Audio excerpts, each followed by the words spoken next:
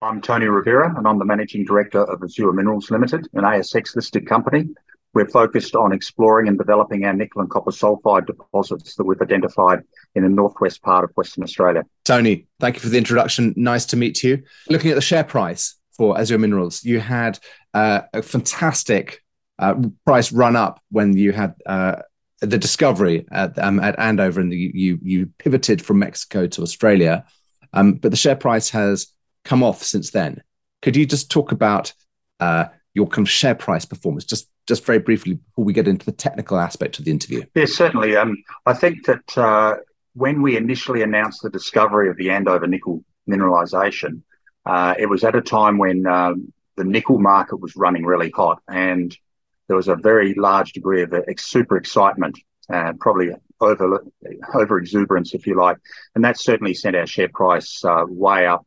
But as you said, it has come back down now, and it's probably overshot on the downside, and somewhere in between the highs and the lows is where we should be at the moment. But we did hit $1, and we went back down to below 20 cents. We're up at about 30 cents share price today, so it gives us a market cap at the moment of about 90 to 100 million Australian dollars. Thank you. That's a good frame of reference. And the market is quite tough at the moment.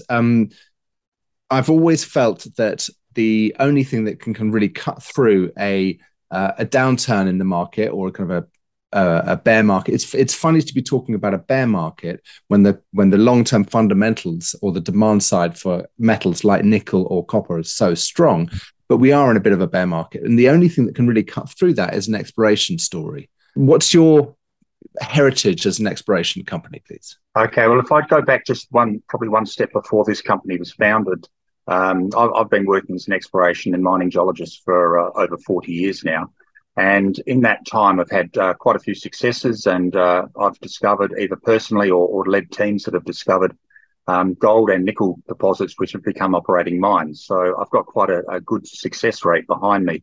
And probably the most famous of those was in 1997, when myself and another geologist were the two geologists who discovered the Cosmos nickel deposits in near Leinster in Western Australia, and the open pit part of the Cosmos deposit was at one stage the highest grade open pit nickel mine in the world, and then there was other deposits we discovered next door and underneath, and it operated for probably about 15 years.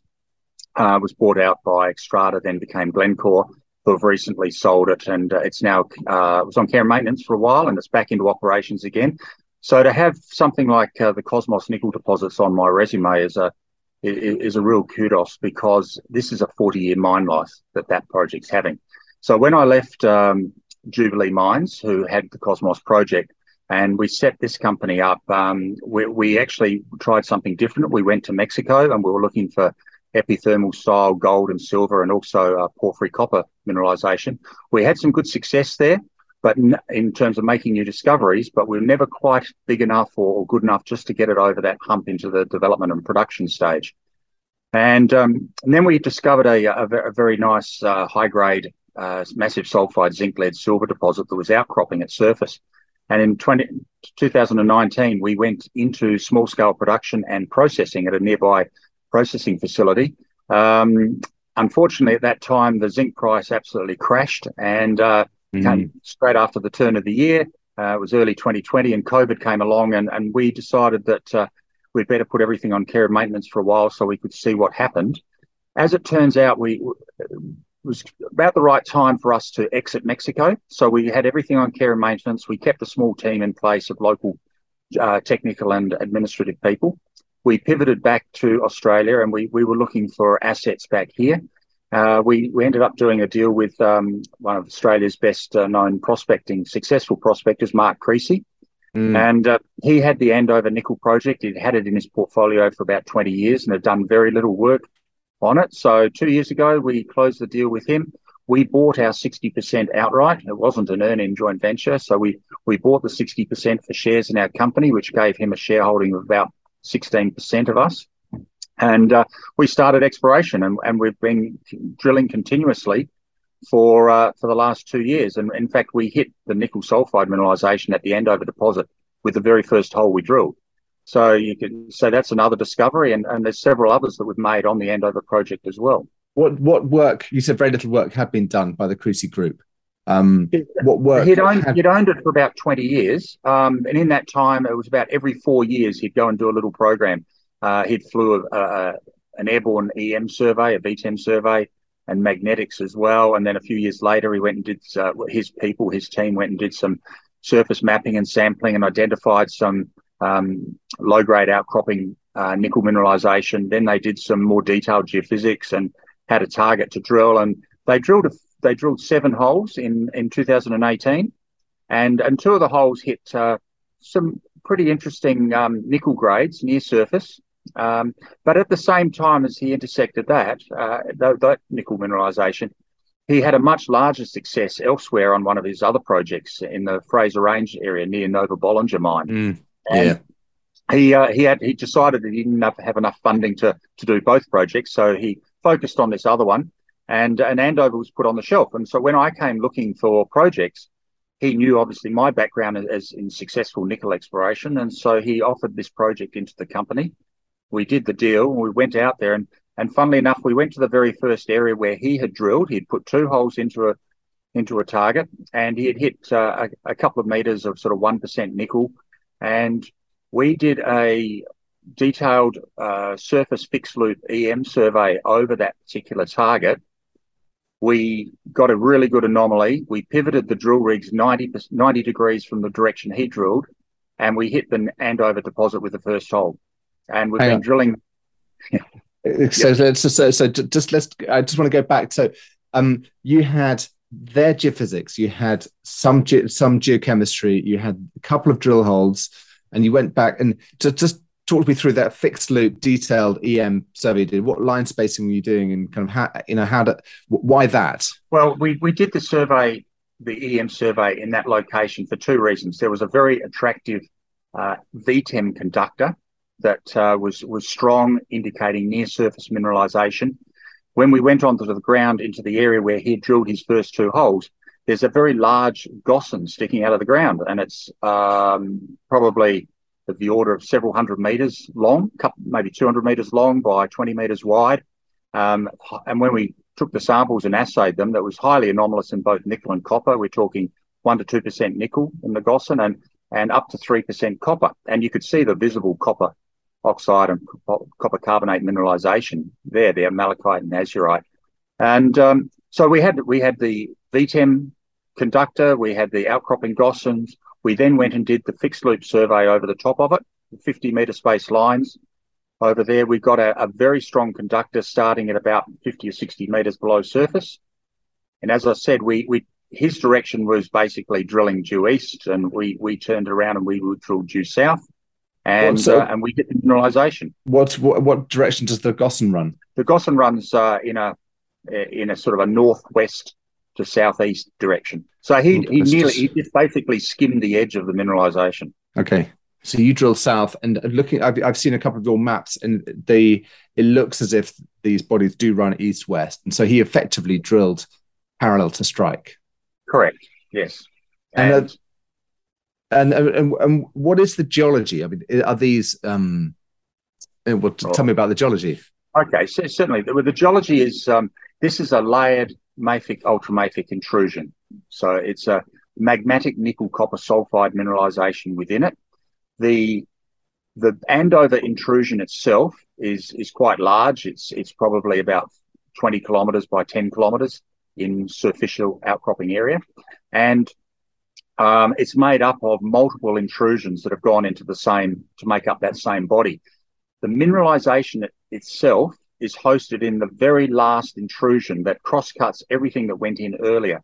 So there's a couple of very large structures that cross-cut through this area, southwest to northeast orientated structures.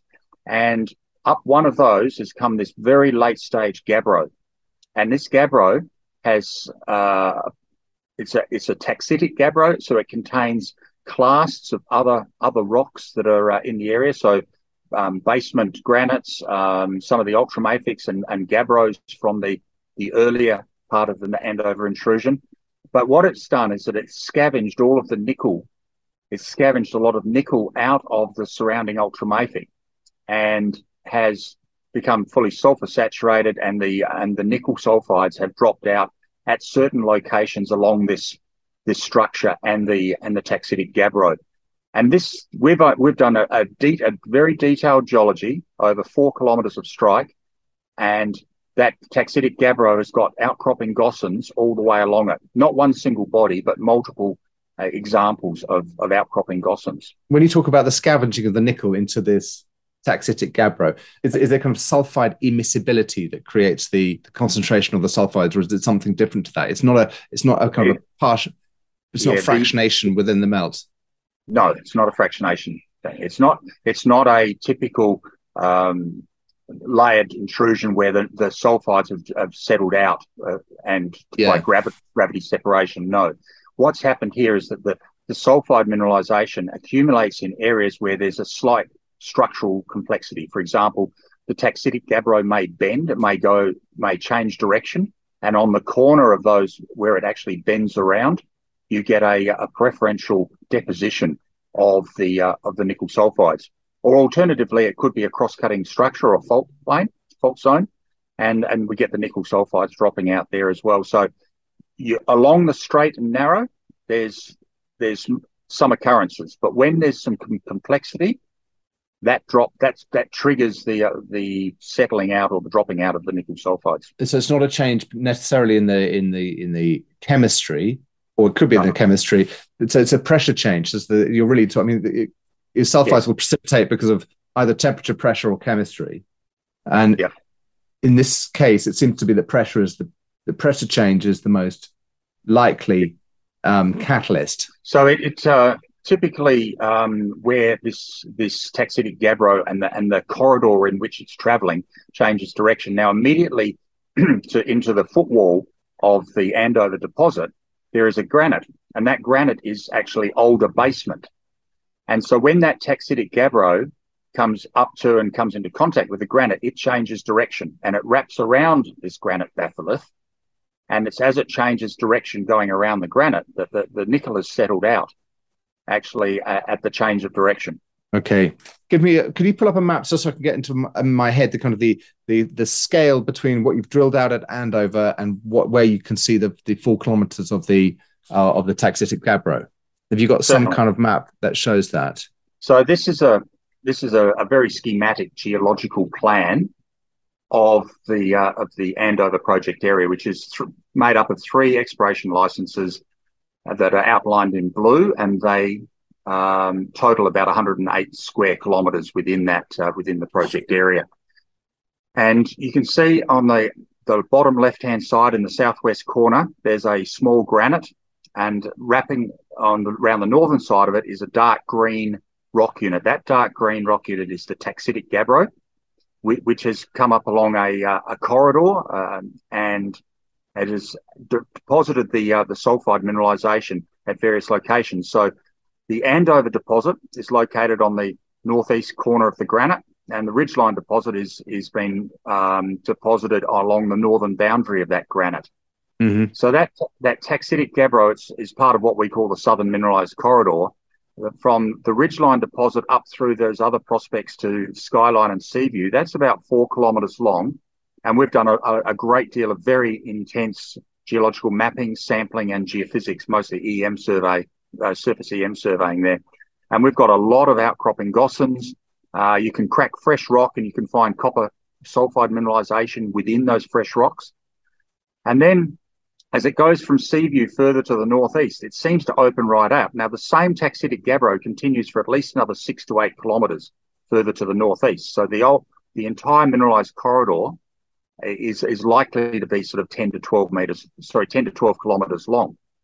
So that's the dotted green line kind of opening up as a funnel. That's the kind of the Correct. inferred mineralised corridor. So we've got targets like we've called them either names in the bottom in the sort of the southwest quadrant, or VTEM conductor anomalies, VC 24, 31, 32, and the like. And most of those are in that mineralized corridor, if you like. And all of those are coincident gossans outcropping, sitting over the top of basement-hosted VTEM anomalies. Okay, really interesting. I can see that you've got those lithium pegmatites in the red there, but let's save that for another section.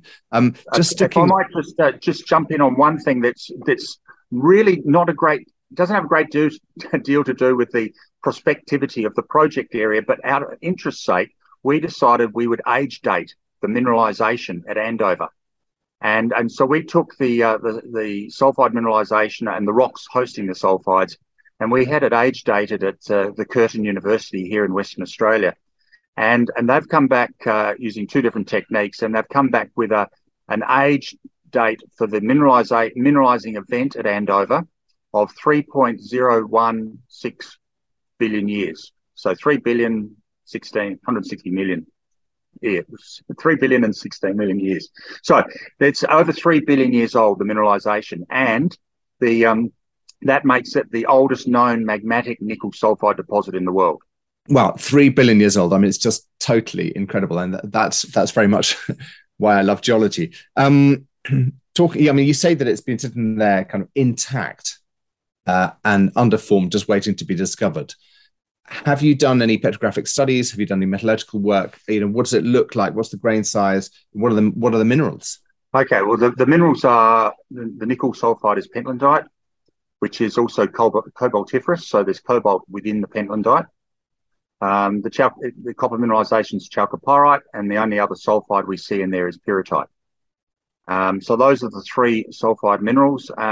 We have done a fair amount of metallurgical test work on it. We've done a lot of work on the Andover deposit, and we've done some preliminary work on the Ridgeline deposit.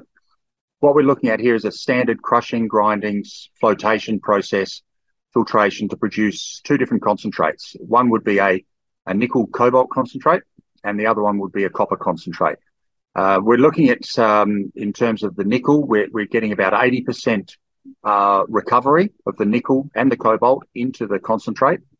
The nickel grade would be around about 13 to 14% in the con, and the cobalt grade in the concentrate will also be about 1%. So that's the nickel cobalt con. With the copper con, it's much the same. We get about a 77% recovery into a concentrate that's running over 25% copper, and that they separate out really nicely between those two elements. And we don't see, there's no nasties in it, no deleterious elements, a very low MgO. There's no arsenic, no other of the nasty elements that you sometimes get. So it's a very clean rock, and it treats really well, and it produces two great concentrates. Grain size, I mean, how what's that? It varies. Some of it's quite coarse grain, but that's probably because there's been a little bit of recrystallization or maybe remobilization into fractures and veinlets that are running across it. But most of it is quite fine grain. So we're looking at, in terms of the grind size, we're looking at around about 80 micron for the grind size to get the best recovery. Yeah, because those recoveries are good, but they're not kind of completely stellar. They're not. No. Yeah, that's right. Sorry, is that a function of grain size? The main challenge. There is. If you get the finer grain size you go, obviously we're going to get better recoveries, because there are some very fine grained sulfide parts of the body, or mostly because in the disseminated section. So best recoveries, probably as you'd expect, are in the massive and semi-massive sulfide zones. When you go out into the surrounding disseminated mineralisation, then there are parts of that which is quite fine grained, and that's where we lose a bit of recovery. Thank you. Now, when we were looking at the map, you showed me that there was the Andover and Ridgeline, and then the kind of the funnel up to the north east. How much drilling has been done on that first kind of 2 or 3, 4 kilometers within the Texitic Gabbro areas? Yeah, very little. Just a little bit of background, I suppose. We drilled just over 100 diamond holes into the Andover deposit. We drilled about 60 drill holes into the Ridgeline deposit, and we've drilled a total of 190 so far. So there's about 30 holes that are outside of those two deposits. And for example, we've drilled holes into what's Skyline and Seaview, which are in all probability the one and the same body of mineralisation.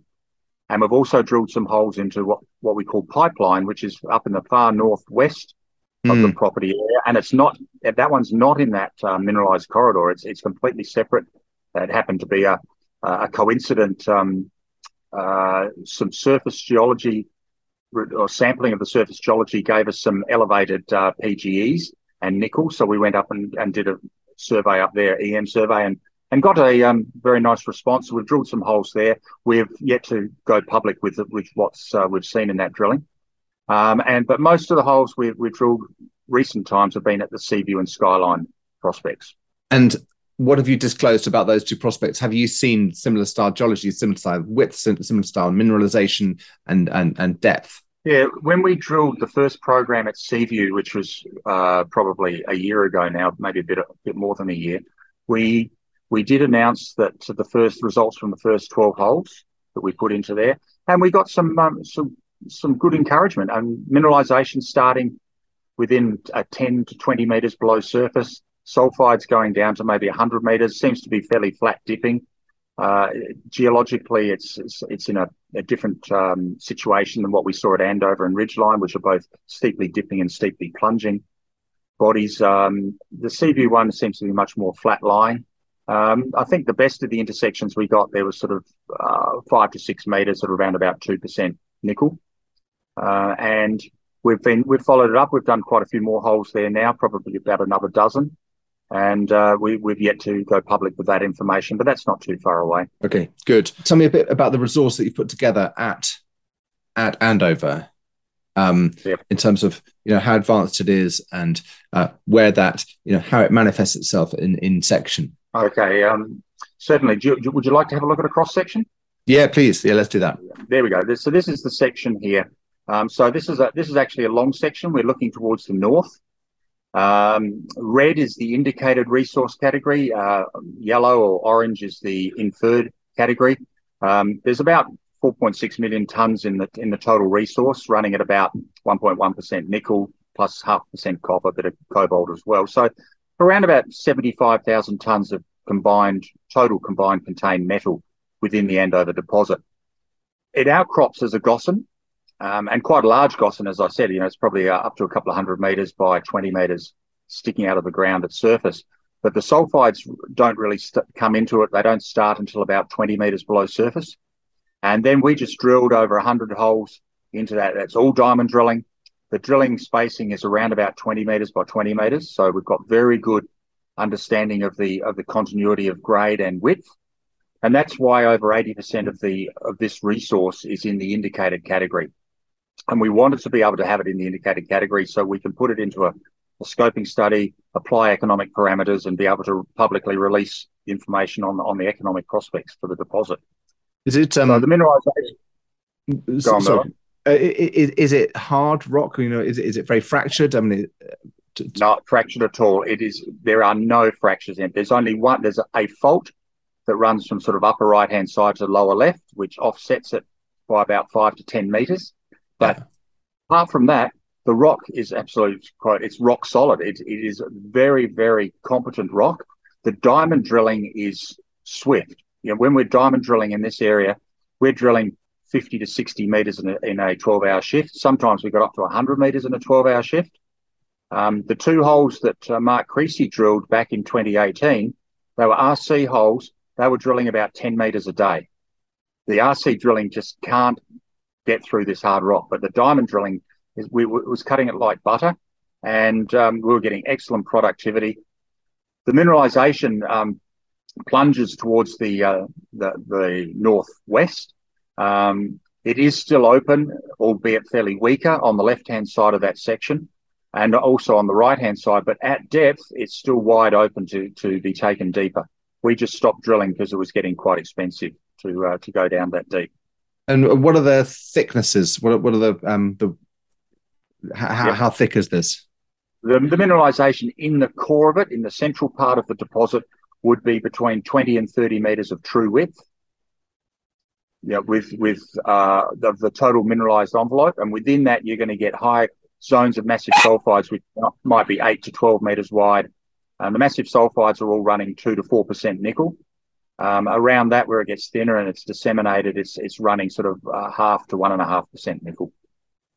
But the continuity between the drill holes of both the width and the grade is excellent. So conventional mining, underground. It'll be an underground mining operation. And you won't even start with an open pit. You won't. No. You'll just go straight. Unlikely, because if we went down as an open pit, we'd have to put a crown pillar underneath it, and that would sterilise some of the sulfide mineralisation nearer the surface. So with an underground mining operation, we will be able to take this to within 20 to 30 metres of surface. How close is Ridgeline to a resource? And it looks much skinnier than Andover. So is it going to be kind of an incremental addition to it? Yeah, it will be an incremental addition. They are two separate deposits located about 200 metres apart, but they exist within the same taxitic gabbro horizon. It's just in between the two deposits. The host rock's there, but the sulfides are not. So Ridgeline itself is probably about 350 metres long in an east-west direction. It starts at 200 metres below surface. It's the only occurrence of nickel at Andover that we've identified that doesn't come to surface.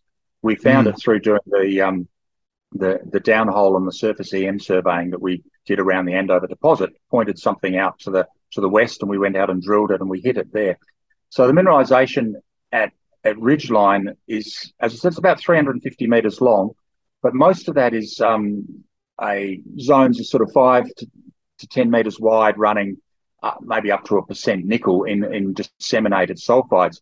But within it, there's 3 chutes which are a focus for the sulfide deposition, and those sulfides have preferentially been deposited inside those chutes, and those chutes stretch from probably maybe 150 to 200 metres below surface down to 500 metres below surface. They're maybe up 70 to 80 metres in an east-west direction. They're up to 40 metres in thickness in places. And so the announcements that we put out, for example, today, demonstrated that we've got 30 odd metres and 27 metres of 1.5% nickel out of the central part of those chutes.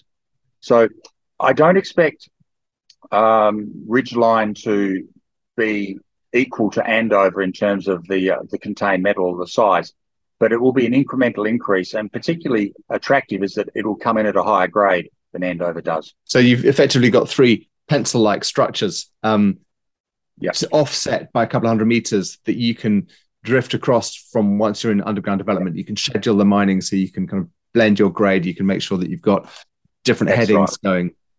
Do you see any value in getting a directional? I'm doing some kind of a mother hole and drilling out with some wedges the deeper sections of Andover. Yes, and that's something that we're actually planning right now. And under the West Australian Department of Mines, there's what they call an exploration incentive scheme, this EIS, where you make an application to do something a little bit different. And it usually involves drilling of a target that has not been tested before. So we put in an application to drill a very deep diamond drill hole. We're talking down to maybe 1,500 metres below surface.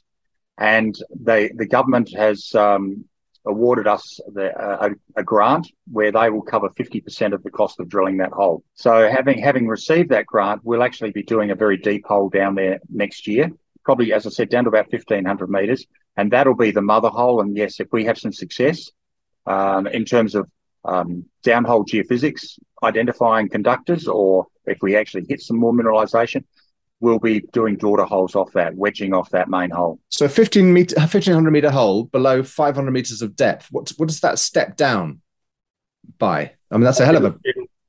It's a long way down. So we're talking, it's from surface to the bottom of the Andover resource is 550 metres. We're talking about drilling, potentially, we haven't finalised this yet, but potentially we'll drill a hole sub-parallel to the deposit. Rather than trying to drill inside the deposit, we'll drill parallel to it. And then use the downhole EM to guide us for the daughter holes that come off it. Okay. Wow. So that's work in progress for 2023. Yeah, that's right. Now, we've been talking a lot about the nickel. You've got some lithium stuff. Can you? We haven't got a lot of time to do it, but can you just kind of summarize where you've got to on the lithium exploration? Yes, certainly. Obviously, we've been exploring and focused on very much on the nickel story for the last 2 years. But probably 12 months ago, when the lithium phase really started to take off, and particularly a lot of companies were identifying lithium in pegmatites, I asked our geological team if there were any pegmatites out there. And at the beginning of 2022, they went out and did some regional mapping and sampling, and they identified quite a few pegmatites outcropping at surface. And so for about the last 6 months, there's been an intense program of mapping and sampling across the Andover project, across the entire project area. And through that's involved both remote sensing work and also boots on the ground exploration as well. So from the remote sensing, which is aerial photography and radiometrics, we identified over 500 potential outcrops of pegmatites. And the geologists have been out there on the ground. They've looked at and confirmed that over 130 of these outcrops of potential pegmatites are in fact outcropping pegmatites. And there's been a lot of sampling being done, and we released some information, some results about that last week. And we've been getting some of the zones which we've sampled have been quite rich in spodumene, and we've been getting lithium grades up to over 3.3%, 2.6%, lots in the 1% range. So this is lithium oxide. And we've obviously identified something here that is potentially could add a significant new valuable string to the bow of the Andover project. And so we've formed two teams, and we've got a nickel focused team, and a lithium focused team. And the lithium focused team have been on the ground, as I said, for the last 6 months. There's some really good looking targets out there. So we just need to fine tune those with more surface work, and then we'll be in there drilling in the first quarter of next year. Okay. It's great fun when you're doing this kind of exploration, which is remote sensing and prospecting and ground truthing, mapping and sampling, because it's a very low cost way of creating value. But now you've got the lie detectors, or the truth machines, the rotary truth machine about to move in. That's it. Yeah, that's probably going to be in the first quarter of next year. This is an area, the Andover project area is situated in the Pilbara region, the West Pilbara, and it's not far away from where Rio Tinto had their issue with the caves. And so it's the same traditional owners in our area as was down around Rio Tinto's iron ore operations. So we need to be very aware and cognizant of doing everything by the book and doing it properly. So we've over the last 2 years, we've endeavoured to build really strong relationships, and we've succeeded in building really strong relationships with the local traditional owners.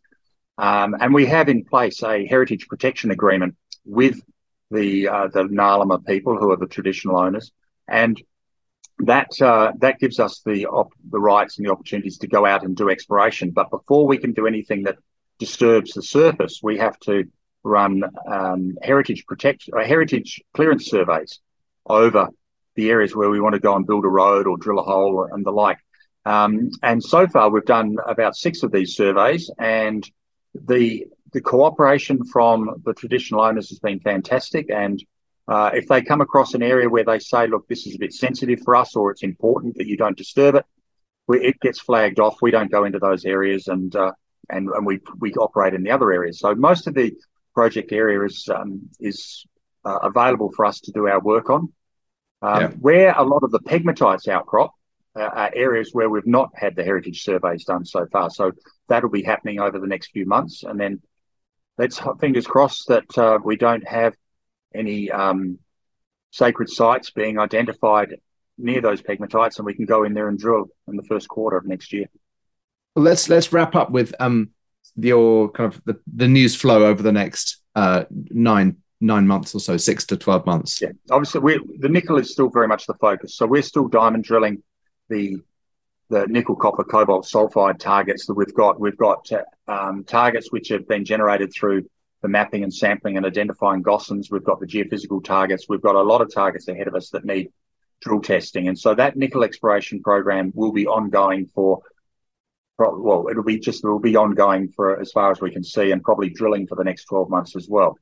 And what, one rig or 2 rigs?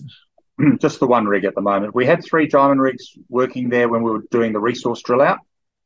But when we've pivoted back to just doing exploration drilling on the specific targets, we just want one rig because we don't want to, Drill in the wrong place. We've got. Yeah, and you can drill quite quickly. Does the assay turnaround keep up with the drilling? No, it doesn't, unfortunately. The assay turnaround time at the moment is sort of absolute bare minimum would be 6 weeks, but more likely 8 to 10 weeks to get our assays back. However, we are drilling for nickel and copper sulfide mineralization, which is visible in the drill core. So our geologists are experienced enough, and obviously we've been working here for 2 years. We know what the sulfides look like in this part of the world, so we can actually have a pretty good guess, if you like, or an understanding of what the grades are likely to run.